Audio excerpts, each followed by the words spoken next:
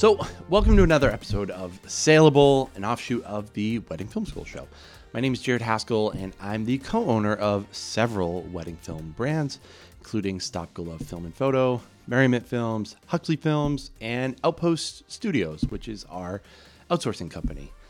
If you can't tell, I like to start companies, and specifically, I love wedding film companies because, honestly, I still love doing wedding films. I love the wedding industry and everything that we get to do being a part of that. And nowadays, though, I mostly do sales for these companies. And the point of this podcast is to both help wedding filmmakers like yourself generate more leads and get more high-paying wedding jobs.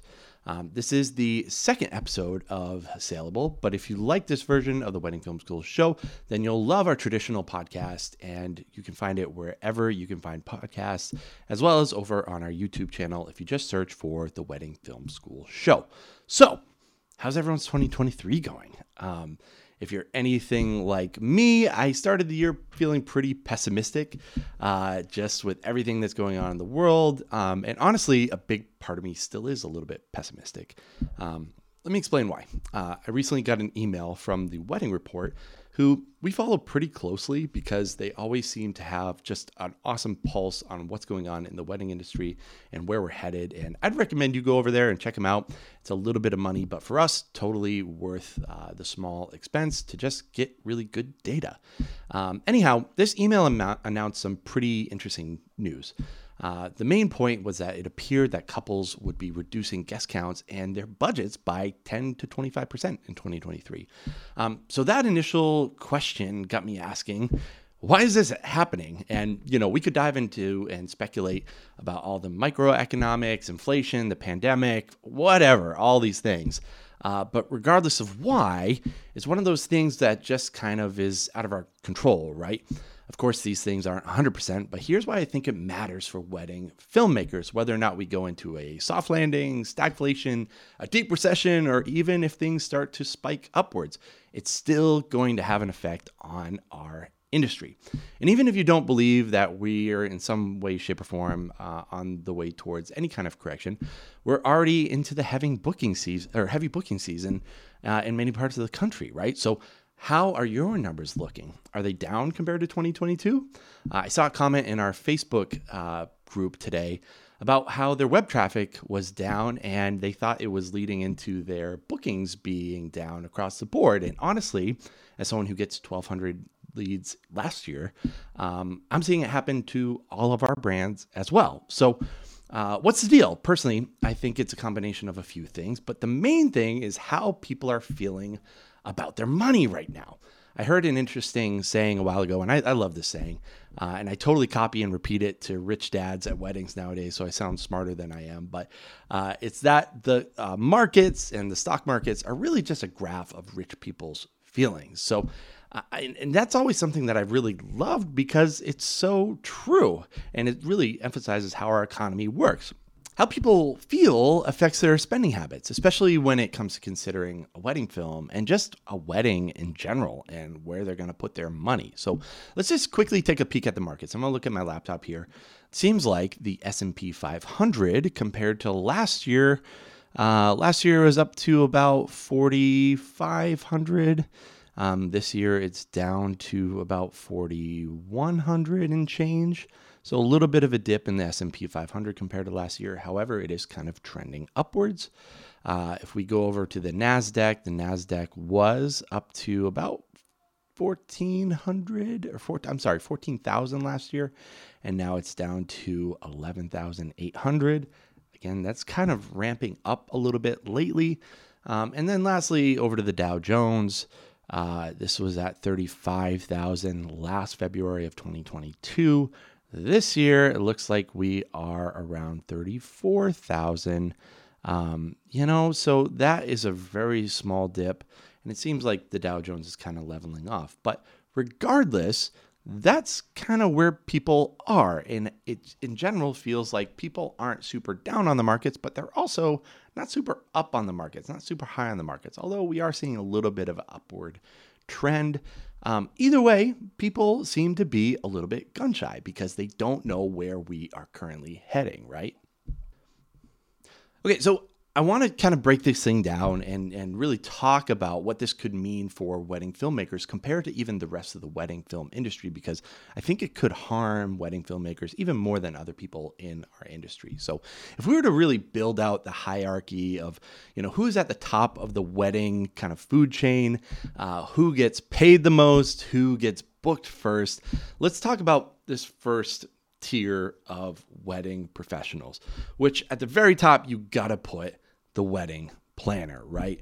Most of the times, if a couple's gonna hire a wedding planner, they are gonna do so first and foremost because this person is going to guide them even through the venue selection process. How many planners do you know that will walk their couples through multiple venues and they're on the clock at that point to just walk around, schmize, smile, and rake in money, right? We, as wedding filmmakers, do not have that luxury. So the wedding planner, by far, top of the food chain, they are the lion or lioness up there. And right after that, I would probably place the venue, right? The place where they actually have to have the wedding is pretty important to get booked first and foremost. And really, after you book your venue, all these other dominoes can fall into place. And then the third person, I would say, in this kind of platinum realm of wedding vendor is going to be the caterer, right? You have to eat at these weddings. Otherwise, people are going to be pissed off. So these three really help the rest of the wedding planning process kind of fall into place afterwards. And you can't really make decisions down the line until these three items are booked. If you choose to have a wedding planner, not everyone obviously has a wedding planner. Some people will go with the venue and they get a coordinator with that. Some people have caterers that are a part of the venue. So there's a little bit of overlap here, but this is kind of your platinum first step that people are going to take. After that, we get into the next tier of wedding professional, which is going to be the photographer, right? How many times have you been booked as a videographer? How many times have you been booked after the photographer? It's almost every single time. On rare occasions, we'll be booked before the photographer and we're asked about recommendations. But for the most part, the photographer is going to be booked before you. Sorry, dude. The next one is going to be the dress. This is partially because they have to get booked much before the photographer because it takes so long to get a dress. And get it altered and make sure things are perfect.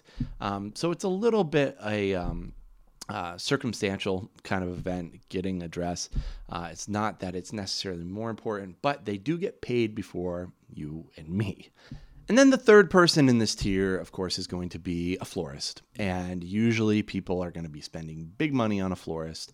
Whether or not you and I like that decision, it's just kind of what it is. Most people want flowers. It's a wedding. They expect flowers. And then the third tier, I would put three different people. I'm going to put these people in the silver kind of category. And that, of course, is going to be a band, a DJ, and then, hey, you and me, the wedding filmmaker, will be in this third tier of vendor. And then after that, why don't we just make a bronze, kind of realm, which is really everyone else. We'll push photo booth. We'll push, invitations, everything else into this category because, frankly, everything else doesn't necessarily have to be at a wedding, where I think the first three tiers are going to be at a vast majority of weddings. So my question is then, if people are forced to cut one of these services, which is the most expendable, right? If videography is typically 5% of a couple's budget and their overall budget is being cut by 10 to 25% according to the wedding report, who do you think is at the most risk of being on the chopping block? Personally, I'm hoping for the best, of course. I want to be optimistic, but I think a smart business person should also be planning for the worst.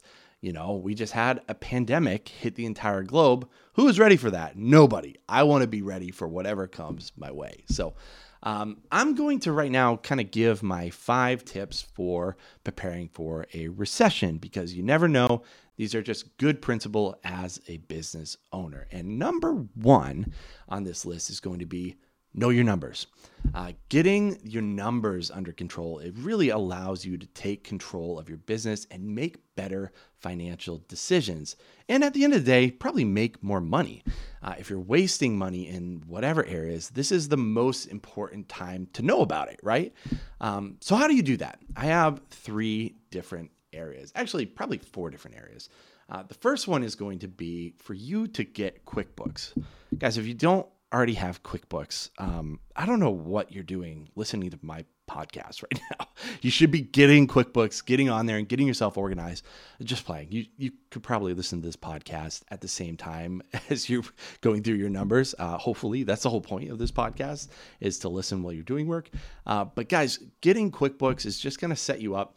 A lot of times you can link up your bank account so that all your expenses are already in there, and you just have to categorize them.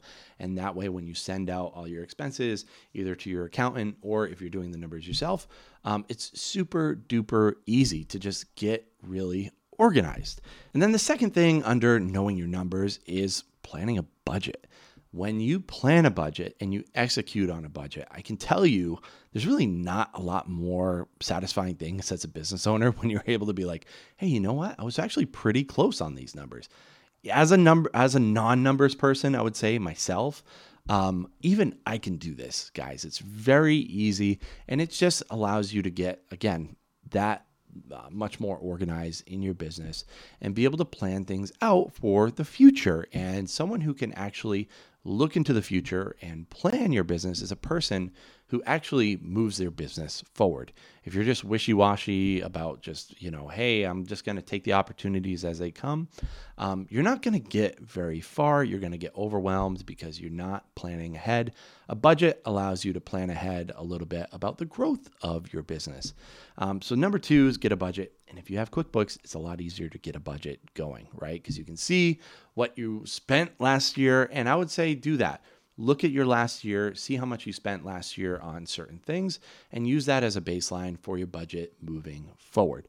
Number 3 under Know Your Numbers is to learn accounting. Just learn basic tips of the trade. And this one's a little bit tricky because there are, of course, full-time people who only do accounting, and you cannot expect for yourself to be at their level of an accountant. I'm not saying become an accountant, right? I'm saying know how to become better at accounting. There's tons of YouTube videos out there about how you can just save on basic things like taxes. One thing that you can do is structuring your business the right way so you pay less taxes. If you are an S Corp, for instance, like our company, you spend less money on taxes and you spend more money on your own pocket and into your own wallet. So there's a bunch of little things that you can do. I would say, I could do a whole other podcast on this most likely, even though I'm not really much of an accountant. I still know about 50% of what my accountant knows at least, just so you can even ask the right questions to an accountant, which kind of leads me into my 4th point, which is get a pro. If you are just terrible at all of this stuff and you can afford it, go out there, get an accountant, get someone to help you with your numbers, get a team member who knows a lot more than you. It's going to save you a lot of time so you can do the things that you love to do, which is hopefully creating good wedding films, right? So number 2 under my tips for preparing for a recession is become lean. If you think that there's going to be a dip ahead, which I think there's probably going to be a dip of about 20% of the whole market in 2023, just people doing less weddings in general. It's a good year to really cut back and make yourself super lean, mean, and tough. So how are some ways that you can do this? Just off the top of my head, I can think of a few. One is that this might not be the best year to upgrade your gear. It's hard for me to say because I am totally a gearhead. I have gear acquisition syndrome more than most wedding filmmakers out there.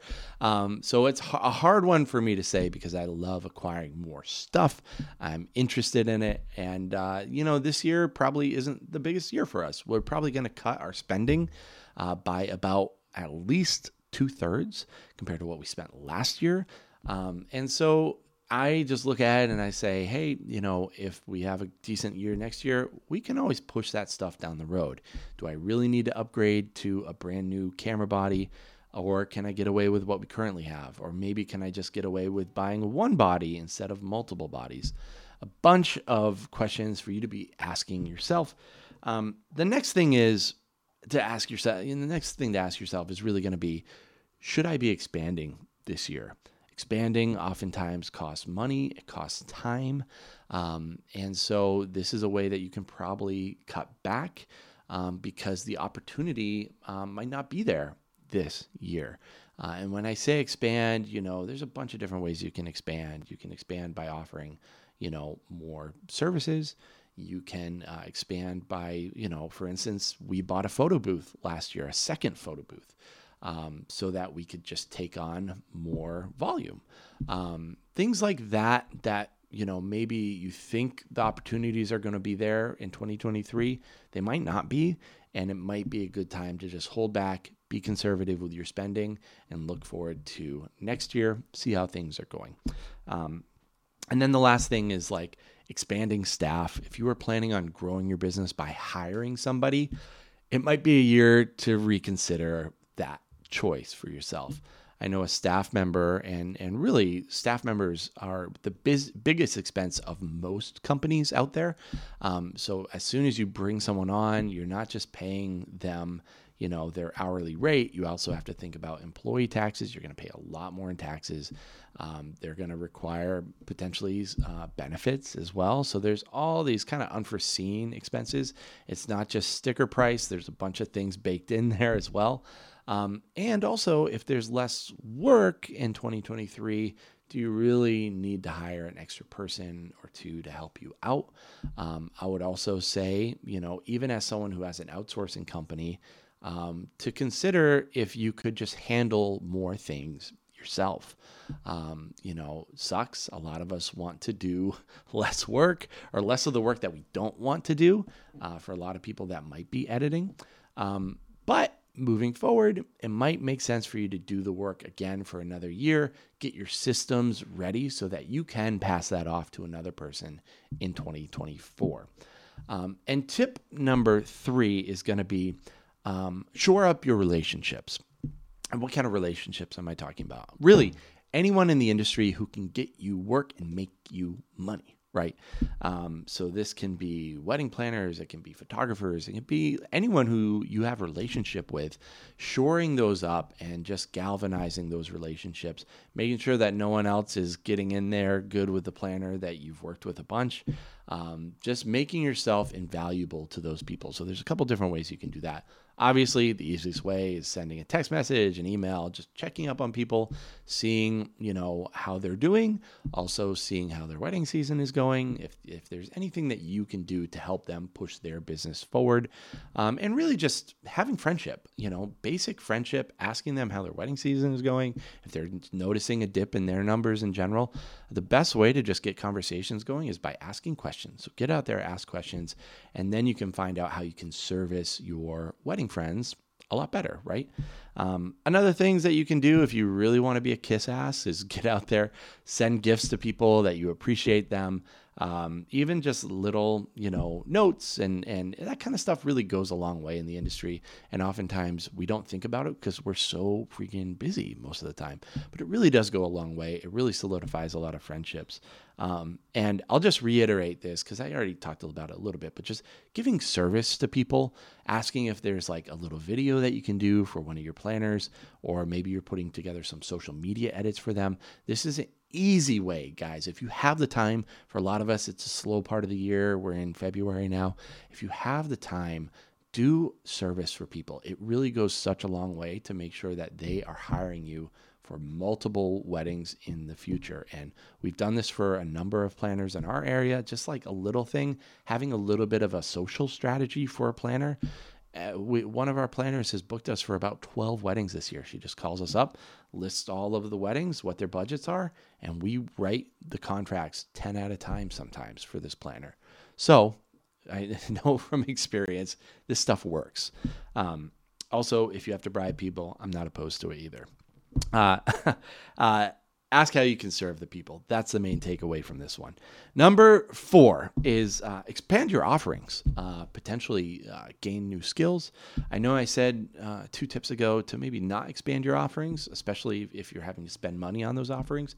But this is just a service thing and you're going to have more time on your hands, potentially getting into the commercial world is an opportunity for you potentially.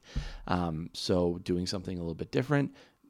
I would say the best kind of opportunity are opportunities that are also in the wedding world. So a venue that might want a video for their website and are willing to spend money. That's a good opportunity. Maybe some bakeries, maybe some cake companies, maybe even a photographer that's willing to spend $500 on some social media video type stuff.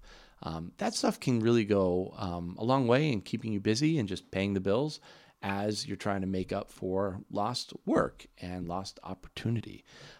So that's another thing. Again, partners in the industry, additional video service to current clients as well. Go back into your client list from 2022 and ask them if they want you to do maybe a ceremony edit or toasts or dances. Adding on services to people that you've already worked with, they already trust your work. Reach out to past brides and grooms and see if they would want additional work.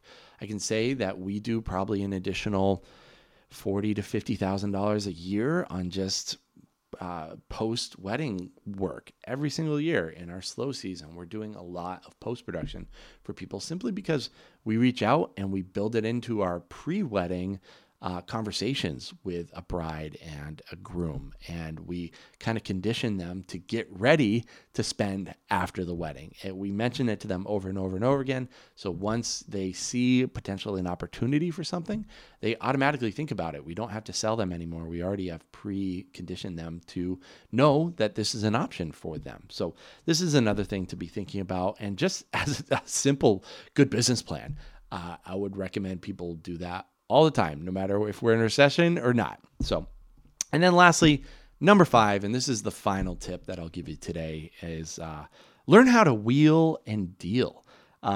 Become a closer. And I like this phrase. And if you listen to the Wedding Film School show, you know that I really like baseball. We make a lot of baseball references. And if you don't like baseball, the gentleman's game, then I don't care. You can get the hell out and go watch your football or, rugby, whatever it is that you're into. Baseball is a gentleman's game, and there's plenty of life experiences that you can learn through baseball. And the main thing that I would say you should learn, and the analogy that I'll make to baseball is find your fucking fastball, bro. When it comes to selling, find what works. Find what gets people heartstrings moving. You find what gets them emotionally committed to your company. And this can be different for the people that you're selling to. It can be different for a planner. It can be different for a bride or a groom. I can tell when I get on the phone with a bride, they're probably making a little bit more of an emotional decision. They're thinking about their future. They're probably thinking about their future family. They're thinking about their current family, their parents. And so you talk to them in a certain way. You hit on the things that are going to sell that person. The same thing with a guy. I was on a phone call with a guy today. He did not give a damn about any emotional, jargon at all. And I could tell pretty early this guy just wanted to get down to the numbers, and I was able to sell him numbers wise. Just be like, this is the value in what you're getting. If you do this, you save money long term. Go with a bundle. Don't go with, a la carte items, and got him to upsell that way. Different things for planners. I would say find out what your planner is looking for. Again, going back to relationships with that planner, and sell them on what they want. It's not always going to be, and it oftentimes isn't, what the bride and groom want. A lot of times it has to do with the planner wanting to build their own brand as well. So that's the mindset that you have to find. Find what's going to strike them out, get them sold, and do it today. Another couple things that you can do is giving people sweeteners. I would say this year I'm probably going to be a little bit more flexible with people in terms of hey, you can spread out your payments a little bit more. Just the little things that make you seem more saleable to the client. You don't have to pay for everything up front. Or if you do pay for everything up front, maybe I can break it into 5 or 6 payments. And typically I might only do 2 or 3 payments. Being a little bit more flexible around the edges, that can really go a long way.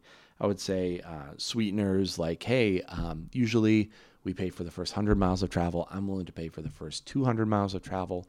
Not necessarily putting a dollar amount to that, but you know what the dollar amount is. And that could go a long way in, helping people want to book you and just incentivize them to want to book you quickly. Give extra attention to people, reaching out to your brides and grooms, just extra touch points that make them feel like they're being served, whether they're in the booking phase or whether they're in the pre-wedding phase or post-wedding phase.